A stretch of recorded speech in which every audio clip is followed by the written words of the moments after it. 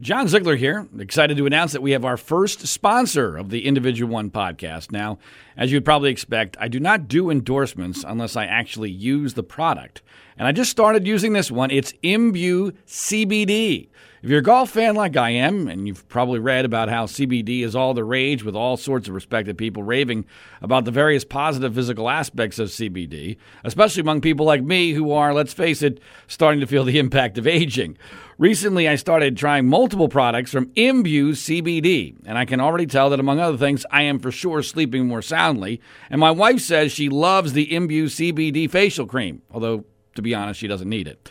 In case you haven't heard, CBD is the powerful extract from the hemp version of cannabis. And while it may offer many of the health benefits of marijuana, there's no high, it's legal, and doesn't require a prescription. The source I trust for CBD is Imbue CBD. This is a top-of-the-line product and classy in every way. Consequently, Imbue CBD is not inexpensive, but I got you a discount to explore all the many ways CBD might be able to help you. Go to imbuecbd.com and get 25% off when you enter John Z. Again, enter John Z for 25% off at imbuecbd.com. That's imbuecbd.com, promo code John Z.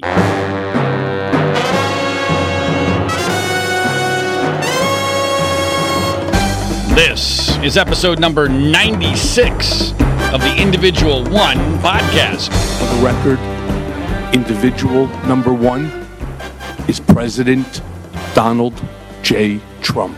And I am your host, John Ziegler, and we are bravely broadcasting from Los Angeles, California, and distributed internationally by the Global Story Network. This is the critically acclaimed program, which takes an honest and hard look at the presidency of Donald J. Trump from a conservative perspective, because unfortunately no one else is willing or able to tell the real truth about him. And unlike the corporate media, we here at the Individual One podcast have most definitely not been compromised or co-opted, and at least so far have not been censored. Welcome to the program. Please subscribe, rate, review, and share it via social media. Follow us on Twitter at Individual the number one pod. That's at Individual the number one pod. In episode number 95, which dealt almost entirely with the reaction to the emerging coronavirus crisis, I told you that over the next 5, 6, 7 days, the numbers here in the United States were going to get much, much worse, and that the panic would also get much, much worse. Well, we now know that turned out to be correct. And almost exactly correct. If you go back to episode number 95, not that I expect you to do so, but if you did, you would hear that I said that the number of cases in the United States was going to surge to at least 25,000, maybe more than that.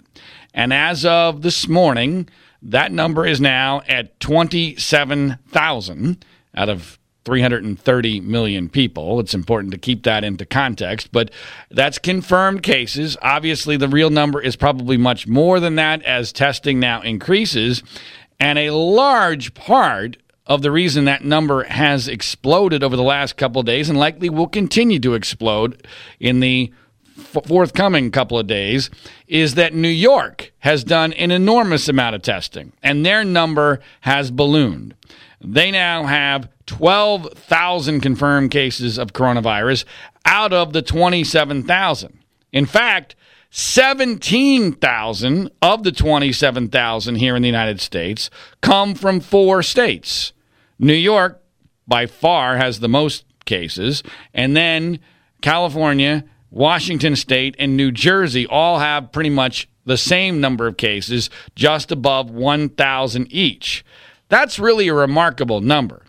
And, you know, as a statistics guy, and here living in California, I've been a bit bemused and befuddled as to why California is being considered a quote-unquote hot spot for this, when from a per capita basis, California is actually at the lower end of the spectrum. It's just that we have by far the largest population, almost 40 million people. This really right now is a one-state crisis, with Washington and New Jersey also in near-crisis situations. There is no current crisis elsewhere in the country. depending on how you define crisis. That does not, underlying not, mean this should not be taken seriously. All precautions should not be taken. We should obviously be engaging in social distancing, educating people as to how to take precautions, canceling major spectator events. I am perfectly fine with all of that. However, it is important to point out when sifting between fact and fiction and trying to keep our heads on straight that right now this is a fairly localized crisis. And it might be still, underlined might be, mostly a crisis of data. Both the fact that we have bad data and the fact that the data is now exploding in a lag period. What we're now learning is what happened 2 or 3 weeks ago. Because of the nature of the lag time between the time you get the virus to the time that you get tested, to the time when the test comes back out, to the time for that to become a statistic, and especially if you happen to end up dying. Because when it comes to the ultimate statistic, the United States is still doing pretty darn well, but not as well as we have been doing, and that number is also going to explode, relatively speaking. We're currently in the 350 range of deaths based upon some pretty rudimentary calculations, and it's a little weird how they determine what deaths or what new cases are attributed to which particular day, because it's done by Greenwich Mean Time, which I think means that the day actually ends and begins at 8 o'clock p.m. Eastern. So that gets very confusing. But for what they're going to count as March 22nd, which is the day in which we're doing this podcast, by all accounts, it appears as if we're going to have more deaths in the United States because of coronavirus than we've ever had before. And it might be much more, which is interesting and obviously depressing on a number of levels, because it had actually, that number on a daily basis had gone down slightly the previous 2 days, not significantly, but at the very least it had not been going up. And now it does appear, depending on what happens for the next few hours, that it will go up. We don't know by how much. But in relative terms, 350 deaths in a country of 330 million people is minuscule. That is a minuscule number, especially when we're talking mostly here, almost exclusively, about people who are elderly and or have underlying health problems. That does not mean we don't take it seriously. It does not mean it's not a tragedy. I'm looking for some semblance of perspective and proportion here, which has been completely and totally lost. And we're calling this episode, the title of it, Regardless of Reality, the Coronavirus Alarmists Have Won. And there's no question that that's the case, that the coronavirus alarmists have indeed won. And it doesn't matter now what the reality is. It doesn't matter what happens from here on out. The alarmists have won in every possible way, and this will always be perceived, even if we get the best possible scenario from this day forward, which is highly unlikely, just based upon where the statistics are going. But even if that were to happen, there is now no way for the coronavirus alarmists to have ever be perceived going forward as having been wrong or as having lost. They won now. And they won, we'll see about the reality. Again, this is the important context of that statement. It doesn't matter what the reality is. The coronavirus alarmists have won because now everyone who matters is invested in that narrative. Everyone who matters.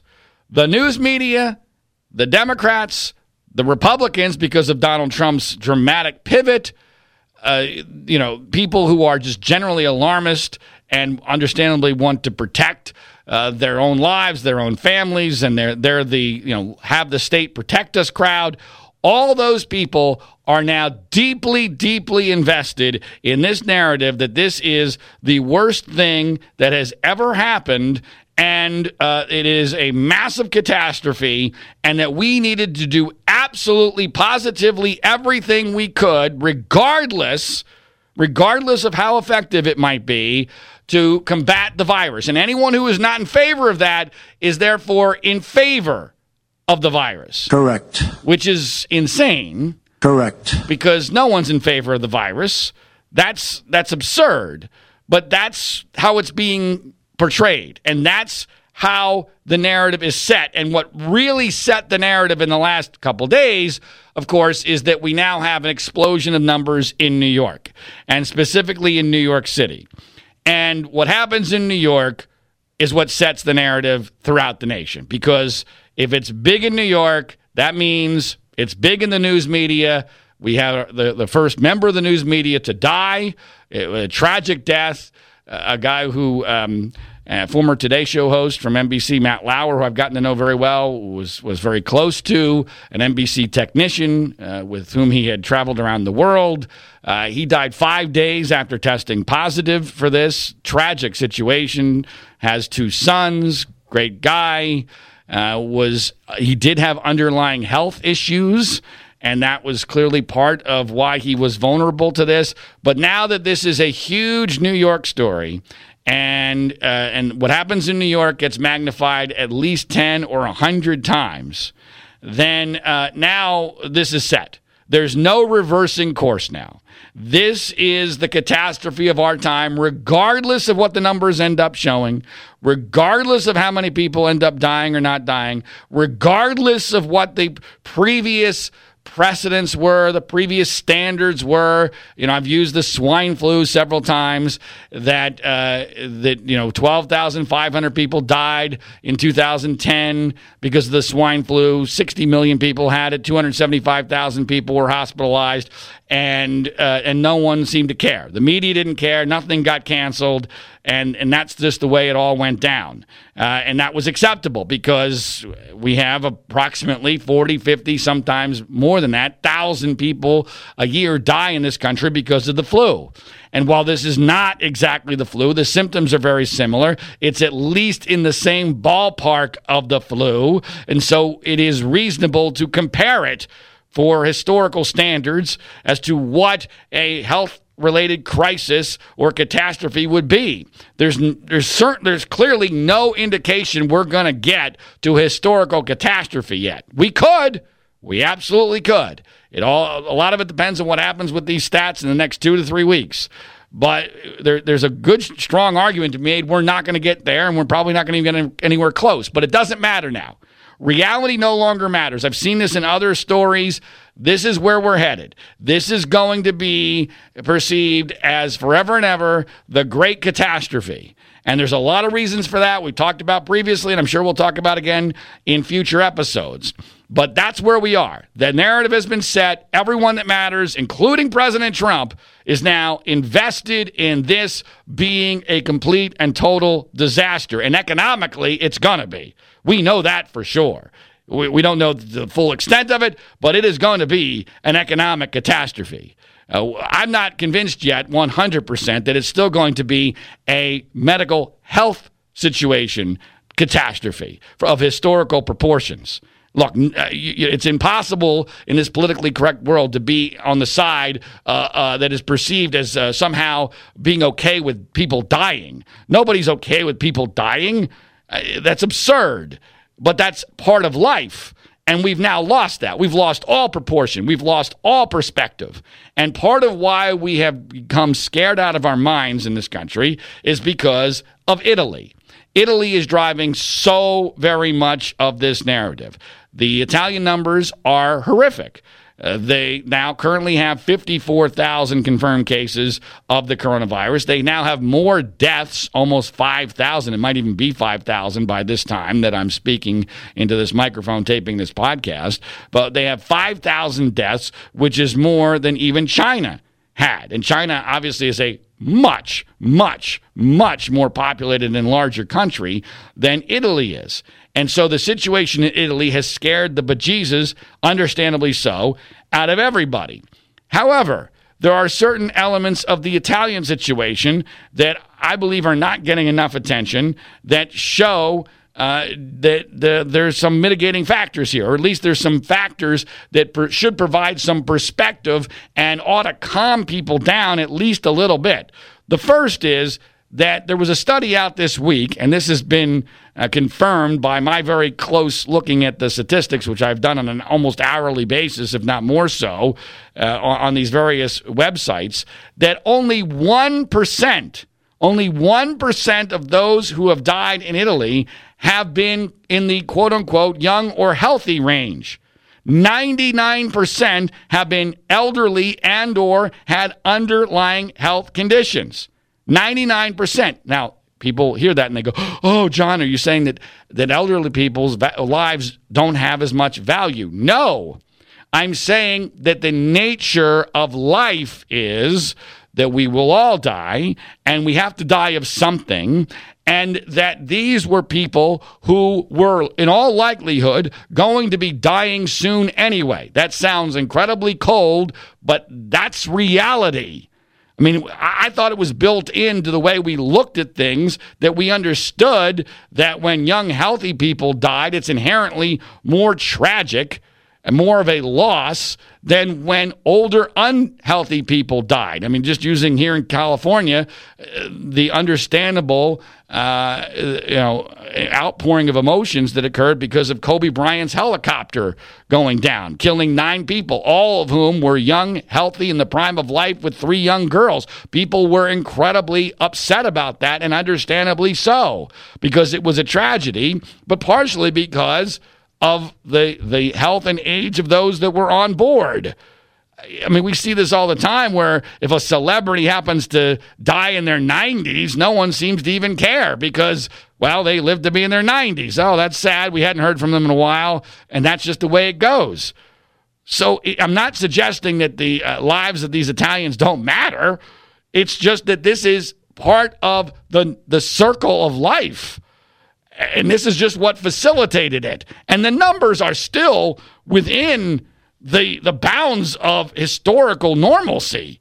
Now, it's going to grow. No, make no mistake. Looking at the numbers as I have, Italy's going to have a lot more death in the next few days and weeks. No question about it. They're heading for at least over 10,000 deaths, unless something really dramatic happens. And who knows when it stops. And the lack of knowledge, the fear of the unknown about when this stops is also driving a huge part of the fear and the panic. And understandably so, because people see the chart, it keeps going up. I thought for a couple of days that Italy had stabilized it, and then all of a sudden it shot up in the last few days, and the statistics here are very, very frightening. But even those statistics might be a bit off, and part of why they might be a bit off, I just learned this morning. Apparently, only 12% of the people who have died in Italy have died under the statistics that Italy is putting out, have died directly because of the coronavirus. 12%. The other 88% have died with the coronavirus. Now, obviously that means that coronavirus could have been a major contributing factor, and I'm not mitigating the fact that they had coronavirus and they died, but in 88% of the cases, there was apparently something else that also facilitated their death. And so we're dealing with a very old population in Italy, a population of smokers. By the way, there's another element of Italy that it is not getting any attention, and I'm just purely spitballing and speculating. I don't know if you're still allowed to do that in America, where we used to have free speech, but everyone's being censored now. So I don't even know if you're allowed to throw out, hey, what about this? But it should be noted that Italy is about as homogeneous a population from a genetic standpoint as you're going to get in this day and age. It is theoretically possible that there's a genetic explanation for what's going on in Italy. There's also the possibility that there's a different strand of the coronavirus in Italy than there is other places in the world, and specifically here in the United States. I'm not throwing that just out of the blue. I was in on a conference call, which I'll get to shortly, involving medical officials and political officials in my county here in Southern California, and a top medical official said exactly that they believe that there are 2 strands of the coronavirus, and that we here, at least in California, have the the less destructive strand of the coronavirus. So there are all sorts of possible explanations. There's the nature of Italy's geography and the fact that they have lots of cities that are very condensed, separated then by lots of land, especially on the sea. There's all sorts of reasons to think that Italy might be different, including, as I just mentioned, the way that the statistics are being compiled. And a lot of what's driving this is what's amazing about this whole thing, of so many elements that are amazing, is the role that data and statistics are playing. Because we don't have reliable, solid, consistently accumulated data. And without that, how the heck can we possibly be making rational decisions? And rationality has completely gone out the window. Panic has completely controlled now everything, to the point where we are shutting more and more of life down throughout the country, almost regardless of what the situation is in the specific area where the decisions are being made. And here in California is a classic example of that. Here in California, our governor, a couple of days ago, ordered essentially everyone to be sheltered in their houses. Now, this is a voluntary order, but because of the nature of the state and the hysteria, the governor, who had no legislative backing on this was just simply an edict from a king. His edict is being followed and enforced by almost everybody locally, both by social pressure and by local municipalities doing things as absurd as closing the local park across from where I live.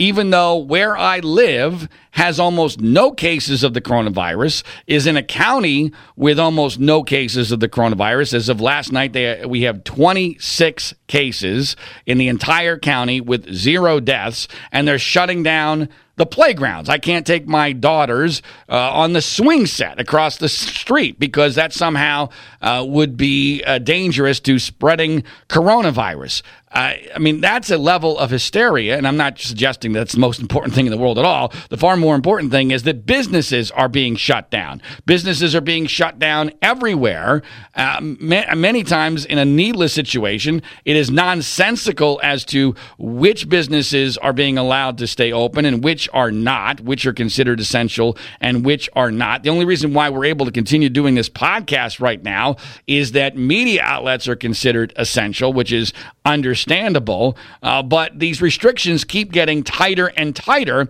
and the basis for this statewide shutdown, let's be clear, California, by far the largest state in the nation, almost 40 million people, is now being shut down for a month.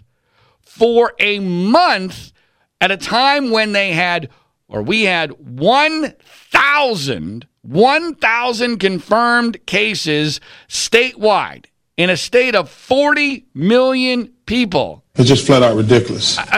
And the explanation or the justification that Gavin Newsom, our governor, gave was that his projections, the projections he's being given, indicated that 56% of the state would get coronavirus or have coronavirus within the next 8 weeks. 56%. That's well over 20 million people. 20 million people in the next 8 weeks. You cannot be serious! The worldwide, when he made that statement, worldwide, including China where this began, worldwide, there had only been 260,000 confirmed cases in the world. Now, I realize the number's much higher than that because we haven't had enough testing. But you know what? Part of what makes me very confused and frustrated and skeptical, at least to some degree, about all of this is that nothing about the narrative we're being given makes any sense. Let me give you a perfect example. So Governor Newsom makes this extraordinary, unprecedented, the most impactful action a governor has ever taken in the history of the United States of America to shut down the largest state in the country with 40 million people. He does this based upon this statistic This statistic, which was intended to scare the crap out of people. Now, I've written a column about how absurd this statistic is. You can find it at our Twitter feed, which is at individual1pod. And I hope you'll take a look at it, because it is obvious when you look at the numbers that what Gavin Newsom and the other alarmists have said, okay, here's what's going to happen. The increase in cases will rise at a rate of approximately 20% per day, and that will go unabated for 56 days. Now, who knows what the hell happens after 56 days? And it's interesting because his number changed. I don't know if it's because when he decided to end the 56 days or what have you, maybe he added a day, but he somehow told Donald Trump that 25 million Californians will end up getting this in the next 8 weeks. That's way more than 56%. Way more than 56%. So it's hard to even tell for sure what numbers he's using, but it's obvious that to get to anywhere close to that number, you need a exponentially increasing 20% rise in the number of cases on a daily basis. In other words, each day it increases by 20%. Now, it is currently rising at 20%. I even say in the column that number is probably going to go above 20% because of the increase in testing. In the short run. Plus, we're still testing people that got this before we shut everything down, and there was the social distancing and washing your hands and all the other things that obviously now everybody in the world knows to do to try to take proper precautions here. So the numbers are going to go up by more than 20% in the short run. But what people don't understand, and what the media didn't bother to check, and what the media just sat there and go, oh, okay, wow, that's terrible. We need dramatic action. And of course, he announces this 56% number just hours before the shutdown. So it's obvious that was the motivation. He's looking for something on which to pin a state shutdown. He decides he wants to do a state shutdown, so now he needs to justify it. So he comes up with this 56% number. Well, the flaw in the 56% number is that almost all of that 22, 23 million number, which is what you need in California to get to 56%, almost all of that comes in weeks 7 and 8. All of it comes in week 7 and 8. 20 million of it comes in week 7 and 8.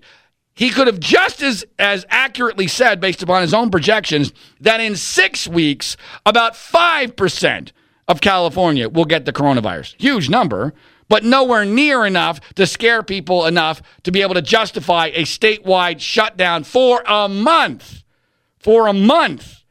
So that's not going to cut it. So he decides to extrapolate for another 2 weeks. Well, all of this is based upon the idea that somehow these numbers are not impacted by human behavior.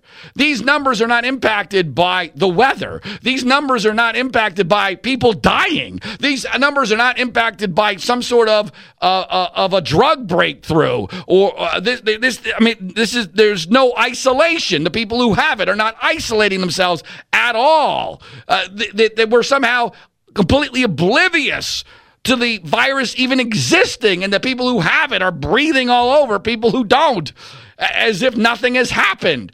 That's that's the presumption you need to get to 56%. And there's no way. In fact, if we get to 56% or anywhere near there, Gavin Newsom is to blame, because only a completely incompetent governor would allow that to happen. There is no chance of that, but it's being used to scare the daylights out of everybody. And once that edict is sent down, especially in a super liberal wussy state like here in California, everybody implements it, because you can't. Oh, you're in favor of the virus if you're against the governor's stay-at-home order. You're not flattening the curve. And let me tell you, the social pressure is enormous, and it has a massive impact, because the people making the decisions at the local level are are easily impacted by this. Even my wife, my one-person focus group, who goes back and forth between thinking we're all going to die and this is all a bunch of baloney, is afraid to go across the street to the park because she doesn't want to get yelled at by the neighbors. That's how people make actual decisions. And my wife is not someone who would normally be influenced by this kind of stuff. But we're seeing it in all semblance of life here, and it's not just California. It feels to me very much like Gavin Newsom was like, me too, me too. There's a lot of me too aspects to what's going on here psychologically. I think he's almost jealous that New York has a much bigger problem than California does. And, of course, he's in a no-lose situation. If he shuts everything down and we don't have a catastrophe, guess what? He's a genius. He saved the world. If we do have a catastrophe, see, I was right. See, I did the right thing. I tried to do my best, but it was just too late because I'm sure he'll blame it on the federal government. And by the way, it's especially since this is the Individual One podcast, which is supposed to be focused on Donald Trump. I do find it absolutely hilarious that Donald Trump and Gavin Newsom have now become best buddies. For no other reason, I mean, one, Newsom is as liberal as it gets, and so, by the way, is Donald Trump. Well, I'm going to get to how Donald Trump has turned into someone who's left of Bernie Sanders here in a few minutes. But you have Gavin Newsom, super progressive, socialist, now fascist, liberal, who is now best buddies with Donald Trump. By the way, and this hardly ever gets mentioned, I find this hilarious, but Gavin Newsom used to be married to the woman who is now Donald Trump Jr.'s fiance. I mean, imagine the conversations Donald Trump and Gavin Newsom have. I mean, this is a guy who was married to his favorite son's fiance. I mean, the whole thing is just so bizarre. But so Gavin Newsom, to me, feels as if he's almost jealous of New York. Now, New York, based upon the stats, has a much more serious problem. And I'm not in any way, shape, or form trying to mitigate the problem or saying that we shouldn't do everything reasonable we can to fight it. But we have lost all sense of proportion. We have lost all sense of even being allowed to discuss whether or not we're overreacting. And that gets me very, very nervous. That gets me very, very nervous. And I want to mention, speaking of California, and since I referenced it earlier, this conference call. I was on this conference call with people here in Ventura County, which is just north of Los Angeles. And on the conference call, it was almost surreal because, of course, we're in this state of emergency. The governor has just shut down the state. And all these people have nothing to talk about. They have nothing to talk about except what might happen in the future because they had done 519 tests and there have been 19 positives. 519 tests, 19 positives. There are now 26 positives. That is, I don't know how many more tests were done to get to the 26 positives. No deaths as of yet. That is a minuscule rate. And that to me shows, by the way, that part of, to the extent that we have hospitals being overrun, they're being overrun with people who think they have this because of the hysteria, but don't actually have it. That there's an element of hypochondria going on here. And by the way, those statistics have been duplicated elsewhere. South Korea had almost exactly the same minuscule rate. South Korea did the best job of anybody in testing here, and that's why they apparently have escaped a catastrophe. And that had actually given me hope at the time. Why we're not yet following them statistically and why Italy is definitely not is a bit of a mystery to me, especially since Italy has shut down the country now for about 2 or 3 weeks. If Italy doesn't improve, one of the things the Italy situation should at least show us is that shutting down doesn't necessarily solve anything. But we'll get to that when and if that happens.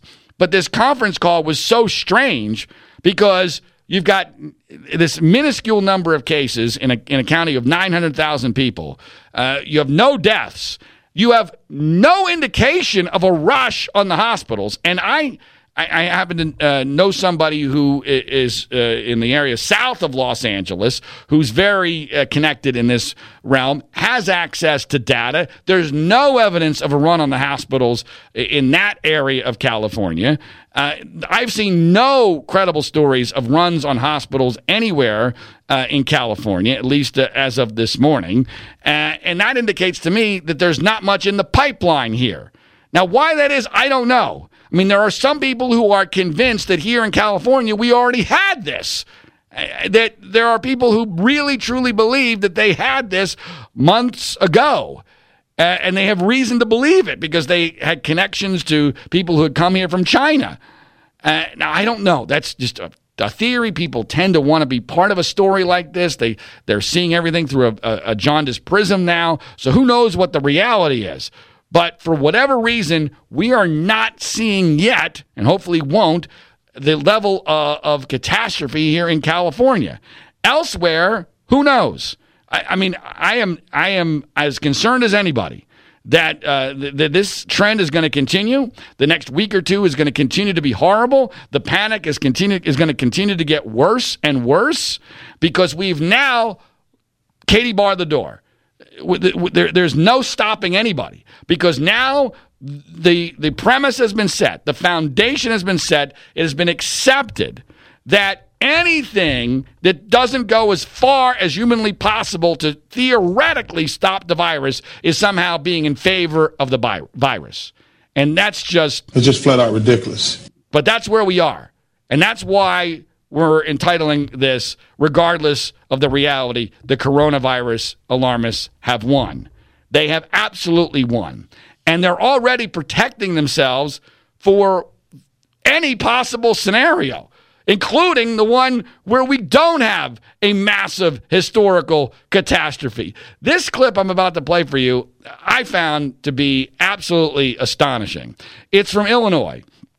It is a spokesperson, I guess, acting as a spokesperson for the state of Illinois, a woman by the name of Dr. Emily Landon. She's from the University of Chicago Medical Center or school there.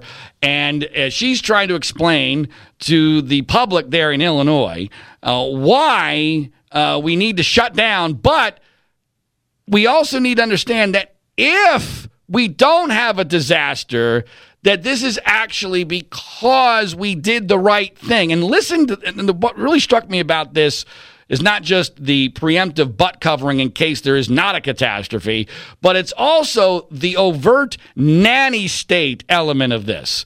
That this is, I mean, you could not parody the concept of the nanny state, come to mama and enjoy the embrace of soft fascism. Let us, the government, protect you and don't question anything we're telling you to do. And even though it might seem like it's an overreaction, no, we're taking away your right to a life for your own good. Listen to this condescension. These extreme restrictions may seem, in the end, a little anticlimactic. Because it's really hard to feel like you're saving the world when you're watching Netflix from your couch. But if we do this right, nothing happens. Yeah.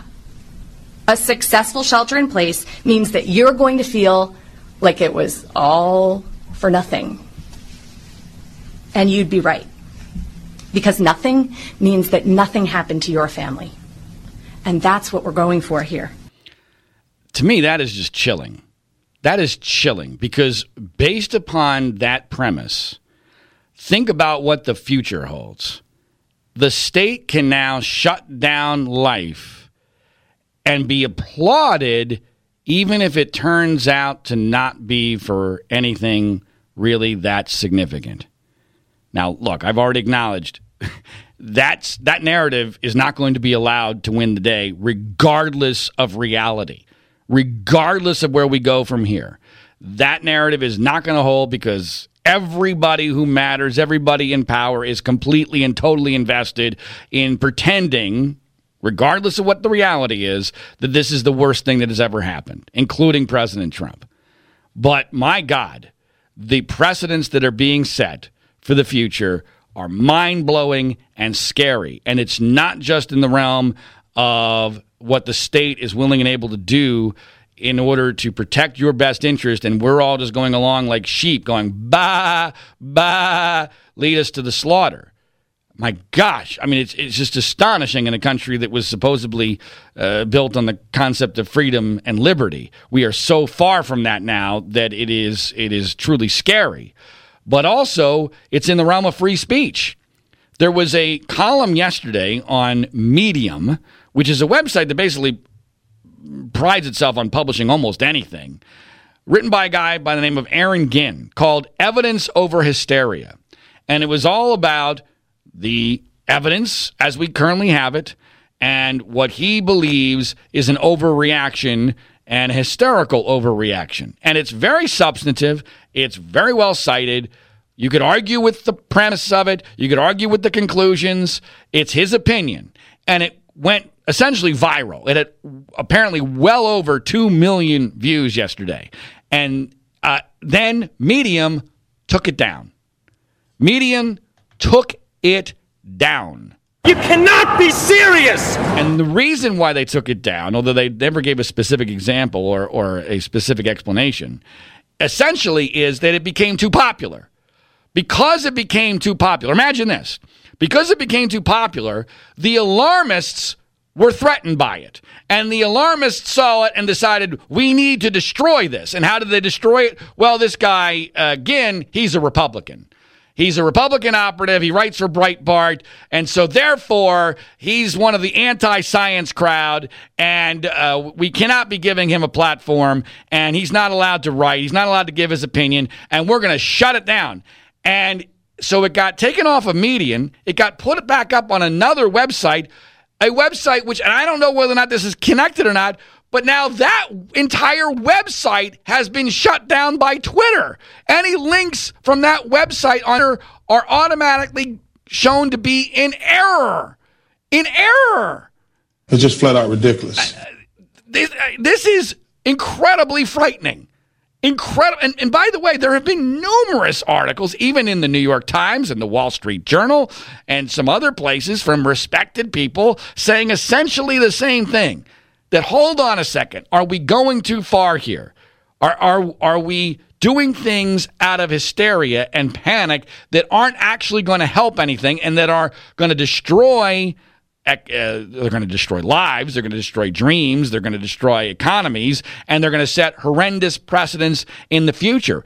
Part of Gavin Newsom's edict that we shut down for a month that I find to be most offensive is that it completely disregards not just the economic impact of this, which will be catastrophic, but the mental health aspects, the level of alcoholism. My God, I've already started consuming a heck of a lot more alcohol. I can assure you that. And we're only a few days into this thing.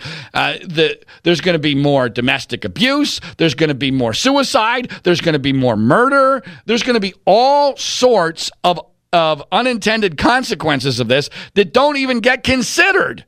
That's not even part of the equation. And here and getting back to the Medium censorship, I always get agita whenever this happens. But in a case like this, where there is clearly another side, we don't know whether the other side is right or not. I don't know whether or not my inclinations, my instincts are right here, that this is an overreaction or not. I could be absolutely wrong, and I'll be the first person to admit it. My God, I hope I'm not wrong, simply because that would mean that we are in the midst of a medical catastrophe. But I could be wrong. But there's a legitimate other side of this, and whenever there's a legitimate other side that is being shut down and censored, I immediately think, wait a minute. That only happens if the side that's in the majority, the side that is being run by the mob, is insecure about their position, and they're not really sure they're right. And that's the only reason why they would censor the other side. You only censor the other side when you think they might be right. But when you know they're wrong, when it's obviously ridiculous, you let them have their say, you ignore them. And I realize that some people are trying to justify this censorship by, it's too dangerous because it's having people not be diligent. Really? Come on. There's no indication that people are not being diligent. That's just absurd. People are being diligent. Now, are they shutting down their entire lives because of this? Some of them are not, but we're being forced to here in California. And I guarantee you that because some people have tried to live a semblance of a life, Gavin Newsom and the local officials are going to crack down harder on us. Because we didn't learn our lesson. They're going to punish us further because we actually dared to have a semblance of a life and go outside or play golf on a private golf course, which is taking extraordinary precautions in order to not be spreading the virus. That's all going to happen because the other side must win this, because if they lose, if it turns out they were wrong, they've lost all credibility for all time. This is now a war on multiple levels, on multiple fronts. And what's amazing to me and most frustrating to me is that even Donald Trump has now embraced this. Donald, that's part of why I know the alarmists have won. Trump, for his own political survival, is embracing the hysteria. He is embracing the idea that this is the worst thing that has ever happened. In fact, he even said that in his press conference yesterday. The world has never seen anything like this before. That's not true. It's not close to true. It's not even close in America. Everyone knows about the 1918 flu. We are in no way, shape, or form headed for that. Our medical advances are light years ahead of where that was. Our ability to inform and warn people is light years ahead of where that was. There is no rational comparison right now between what happened then and what is in the process of happening now. But Trump has embraced it completely. He has embraced it completely. And what's almost funny about that is that he has hung out to dry a lot of his own allies. Because back when he was still pretending that this was not a big deal, and in my view, underplaying this, I do believe he underplayed this. He wanted to pretend this was not going to happen here in America at all. He didn't want anything putting any hurdles in his reelection chances. He didn't want anything harming the economy.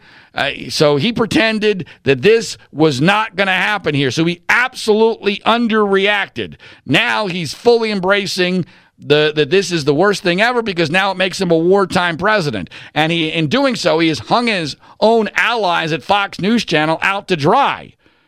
Here is a clip that the Washington Post put together, and because it's audio, it's going to be maybe a little bit more difficult to understand. But what you're about to hear is several different Fox News personalities, and what you're going to hear first is what they said back when Trump was downplaying this, compared to what they're now saying now that Trump is embracing this as the worst thing that's ever happened. It's going to start with an anchorwoman named Trish Regan, who has now apparently had her show suspended because of her original comments saying that essentially that this whole thing is a hoax. But here is a viral clip of Fox News channel personalities, hosts, commentators, first back when Trump was downplaying this, and now today or near today when Trump is saying that this coronavirus situation is the worst thing that's ever happened.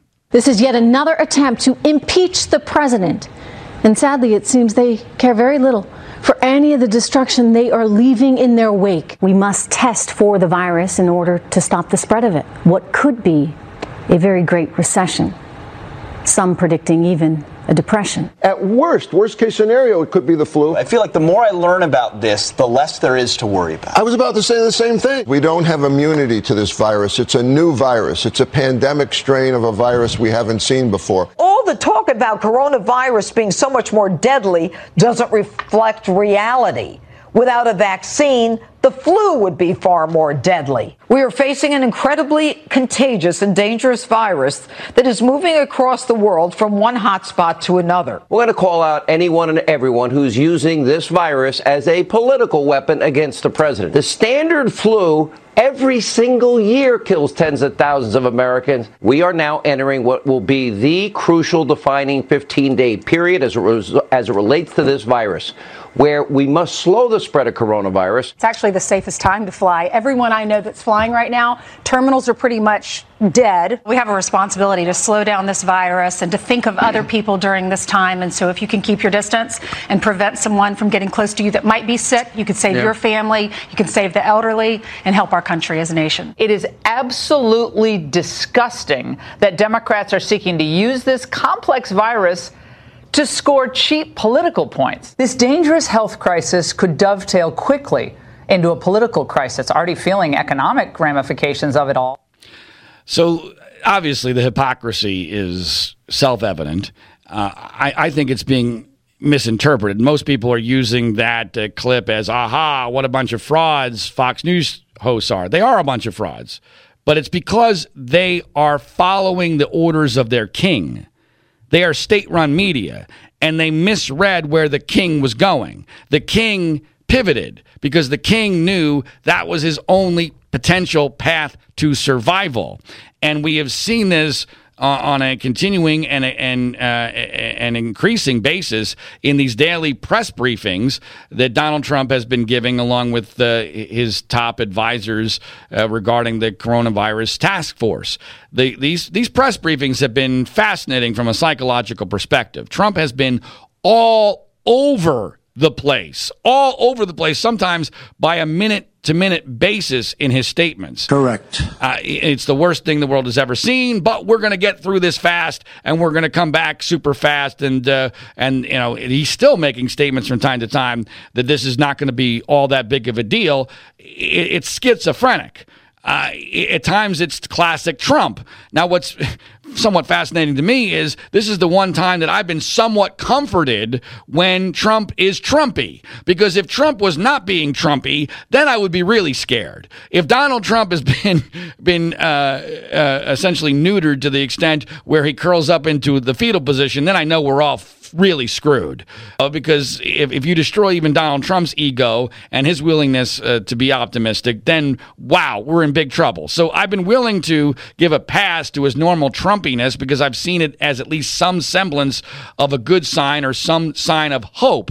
But there are certain areas where he is going way overboard on the optimism. And one that's gotten a lot of attention is his apparent belief that we have found a drug combination that will combat coronavirus. And he has been for days promoting the idea that the combination of two drugs, one of them is a malaria drug, will somehow be our saving grace here.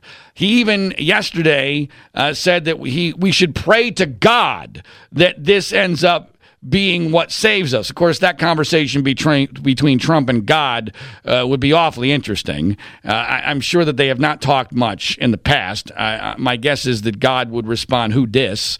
When Trump first tries to contact him. And then I'm sure God's going to ask him about the last time Trump read 2 Corinthians and all sorts of other very interesting elements of what that conversation must be like. But Trump has been promoting this idea, and his top medical doctor, Dr. Fauci, has been trying his very best to downplay this. Now, part of that's the nature of being a doctor who believes in clinical trials and making sure you're 100% certain. And Trump is obviously a politician looking for a miracle in a moment of crisis to try to save the day. So their self-interests are very different. Their worlds are very, very different. And so I kind of understand where both of them are coming from. But here's why I don't trust Trump on this idea that there's going to be a miracle medical solution for this in the next few days or weeks. It's not just because he's a pathological liar and because he doesn't know what he's talking about. It has to do with his view of life and of the world. I believe that Donald Trump thinks that somehow, whether it's because of God or because of luck or because of magic, that things always work out for him. With me, it's just works. It's magic. And when he said that was actually a clip from Saturday Night Live. I believe he meant it. And I believe that he meant it largely because one of the seminal moments in his life was when he went bankrupt and all the banks he owed money to sat him down in a room. And this has been well documented, but I have a connection to this because my father's company was part of this situation. They sat him down and they decided whether or not to kill him financially or let him live. That was the decision to be made. And after much conferencing and consultation and debate, those banks essentially decided to let Donald Trump live because they decided his brand was worth more to them alive than dead, and that they might actually have a chance. They might actually have a chance to get some of their money back. I don't know whether or not they ever actually did or not because he doesn't pay his debts. But they decided to let him live, and they even gave him an allowance of something over $300,000 a month so he can continue to pretend to be rich so that his brand wouldn't suffer during this bankruptcy. That moment when he thought he was done and got saved because of who he is, because of his celebrity, because of his persona, probably in his mind because of his survival instincts, I think has conditioned everything he has done in life since then, including his presidential campaign, and of course winning the presidency when no one said he had a chance, winning the Republican nomination when nobody said he had a chance, has only further facilitated this belief that he is somehow blessed. Blessed by what or by whom, I don't know, because I don't believe he believes in God.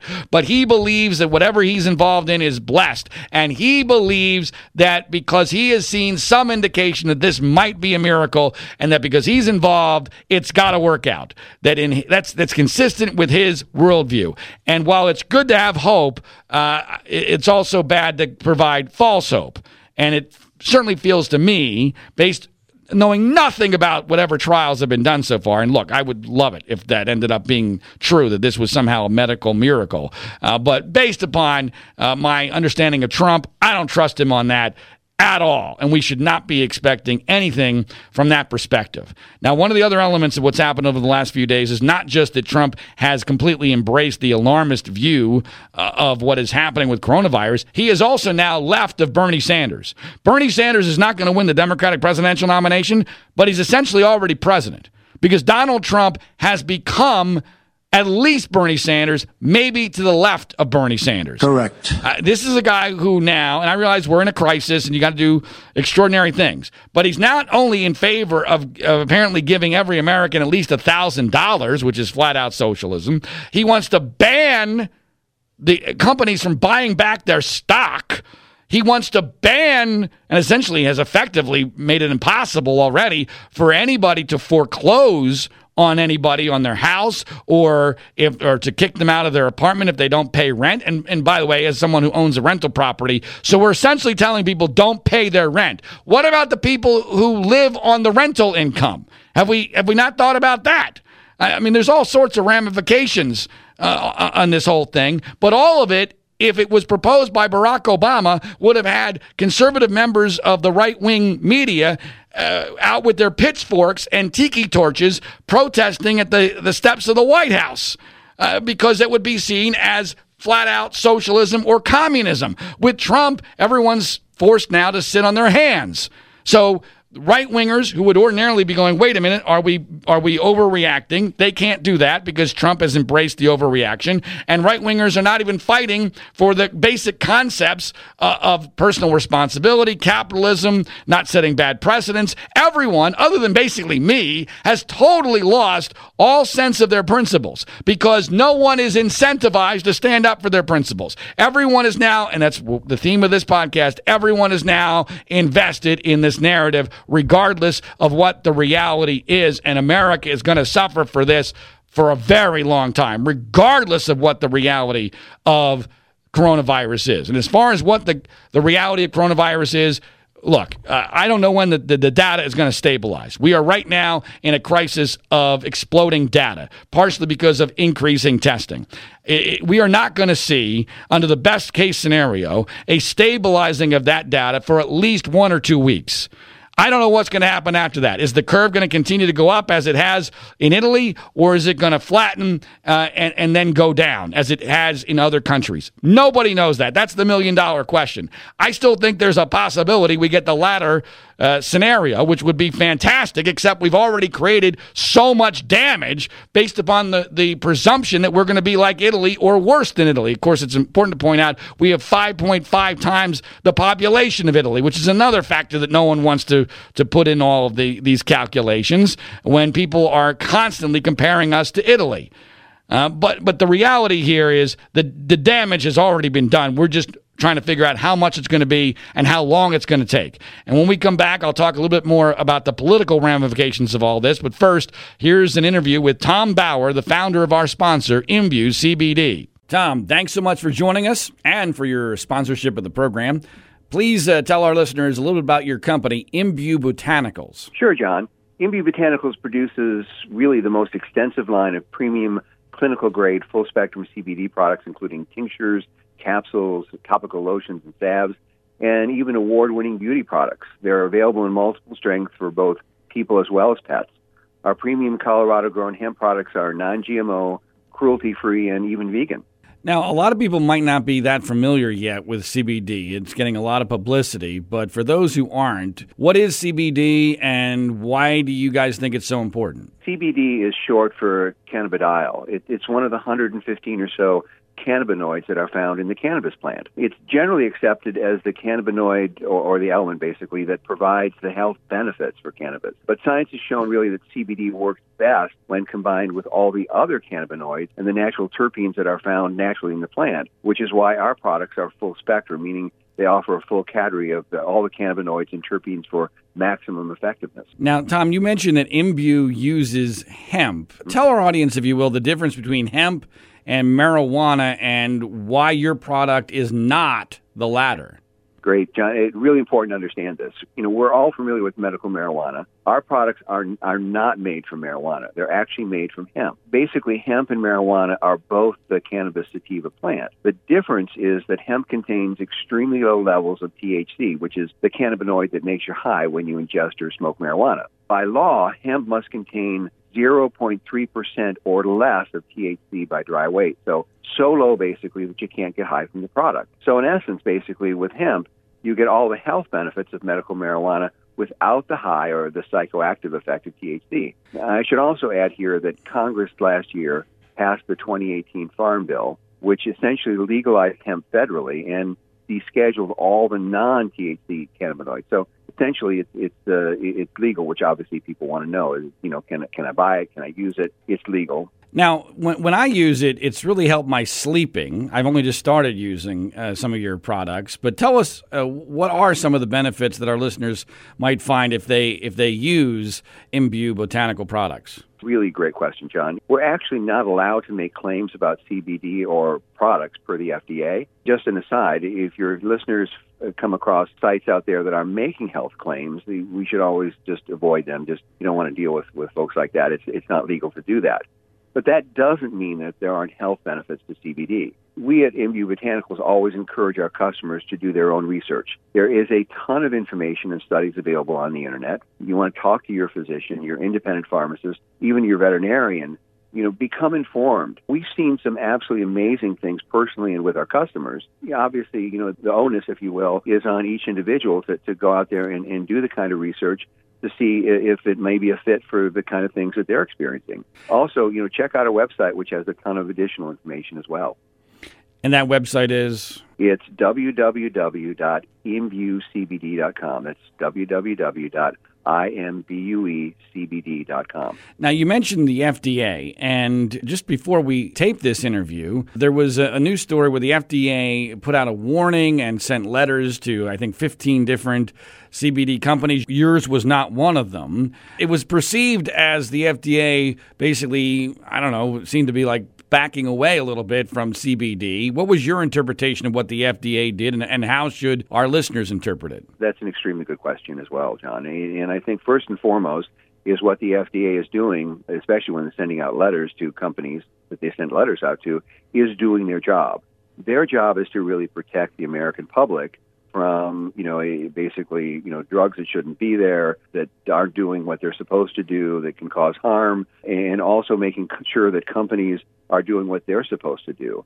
In the case of these letters, these companies were making health claims simply because of how FDA operates and the way that, CBD, which is basically a kind of a brand new thing for FDA, they're not allowed to make. I'm glad that they're doing that. We never make claims at Imbue Botanicals. That's something that goes back to the customer to do a lot of their own research on. They also came out with some basic overviews and essentially said you should really know what you're doing before you take CBD. It's not necessarily something you should be taking in water and in food products. You should basically get the kind of information that you need and talk to your healthcare team, your physician, your pharmacist, your veterinarian, to make sure that there's a medical professional, kind of assisting in the process. Now, in my experience, having used the product and seen the packaging and everything, you guys are totally first class, but first class comes with some expense. You guys are a little bit more expensive than your competitors. Tell us why you bring more value. We are more expensive than some folks, and certainly not more expensive than others, but we are a higher priced product, and the reason for that is where we grow, how we extract, how we formulate our products. We do that for maximum effectiveness. And, what our folks tell us, and whether they're the pharmacies that we sell to or the customers that use our product or patients who use our product every day, they tell us that the product works and works better than things that other products that they bought. It's more expensive to do it correctly, but ultimately that's obviously what customers want. If they're going to spend the money, they want something that works, and that's what our products do. So, Tom, if our listeners want to buy your products or learn more about them, where should they go? Go to our website. It's www.imbuecbd. That's www.imbuecbd.com. imbuecbd.com. Tom, thanks so much for your time and your sponsorship. John, thank you. Thanks for what you're doing. Appreciate it. So during this podcast, we learned of new information regarding who has the coronavirus, and Senator Rand Paul of Kentucky, somewhat ironically since he's a doctor, although maybe that's part of why this happened, who knows, has become the first U.S. senator to test positive for coronavirus, although his spokesperson says he is feeling fine, is in quarantine. He's asymptomatic and was tested out of an abundance of caution due to his extensive travel and events. So it appears as if he's going to be okay, and he's not aware of any direct contact he's had with any infected person. Which is another indication that the panic is going to continue, because when famous people get this, then no one feels safe. And understandably, people get more and more antsy, and the fear of the unknown increases, and the presumption that there's never going to be an end to this increases, even though, by all indications, Rand Paul is going to be perfectly fine. And that really is, if there was one thing I wish we knew, and we don't know it partially because of incompetence by the Trump administration, is how many people actually have this thing. Because I just ask the alarmists to pick a lane. I am constantly told, well, John, you can't go by the current numbers because we haven't tested enough. A lot more people have it. And I go, okay, I'm perfectly fine with that. But then, if that's the case, you must then change your perception of how dangerous this is and what the death rate is. Because if the number is, say, far higher than 27,000 as it currently is, you still only have 350 deaths. Now, by the way, the number of deaths is going to go up. The number of deaths is going to go up pretty significantly in the next few days. I believe, assuming we're able to do the Individual One podcast on Wednesday as is scheduled, I believe that by Wednesday or Thursday, certainly by Friday of next week, we're going to be over 1,000 deaths in this country, and maybe more than that. And part of that is because of this lag in the statistics, because those are people who are dying who got this probably well before all of these protections and the shutdowns and the social distancing and everything else that hopefully is having some impact, better considering all the price we're paying for it, is actually going to take effect. So we're going to see a lag in the data. The deaths are going to continue to go up. Hopefully at some point it stabilizes, but no one knows. And anyone who tells you that they know in either direction is probably lying to you. But what we do know for sure, and that's the theme of this podcast, that Donald Trump is not going to totally escape this. There is not going to be a narrative a month or two from now of, wow, boy, that was just all a bunch of liberal baloney, regardless of what the reality is, regardless of what the damage is medically. And he's not going to be able to escape this from an economic standpoint. The economy is going to be a disaster. The stock market is going to go down further this week. I don't even want to guess how much it's going to go down on Monday.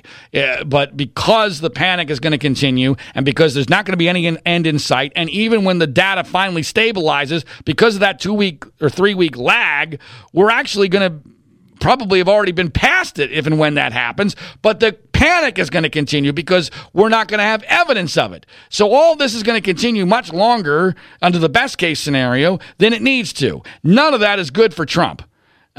Now, there's still a scenario where he can be the wartime president, and he can be the king, and he can use his powers to focus the resources of the government on the states he needs to win, and that no one blames him for this because, or at least no one who was going to vote for him blames him for this because obviously this was China's fault. He's forwarding that narrative. There's a poll out this week, which is I can't believe is true, that he has a 55% approval rating in his response to the coronavirus. It was a small poll, and it was several days ago. That could dramatically change in the next few days.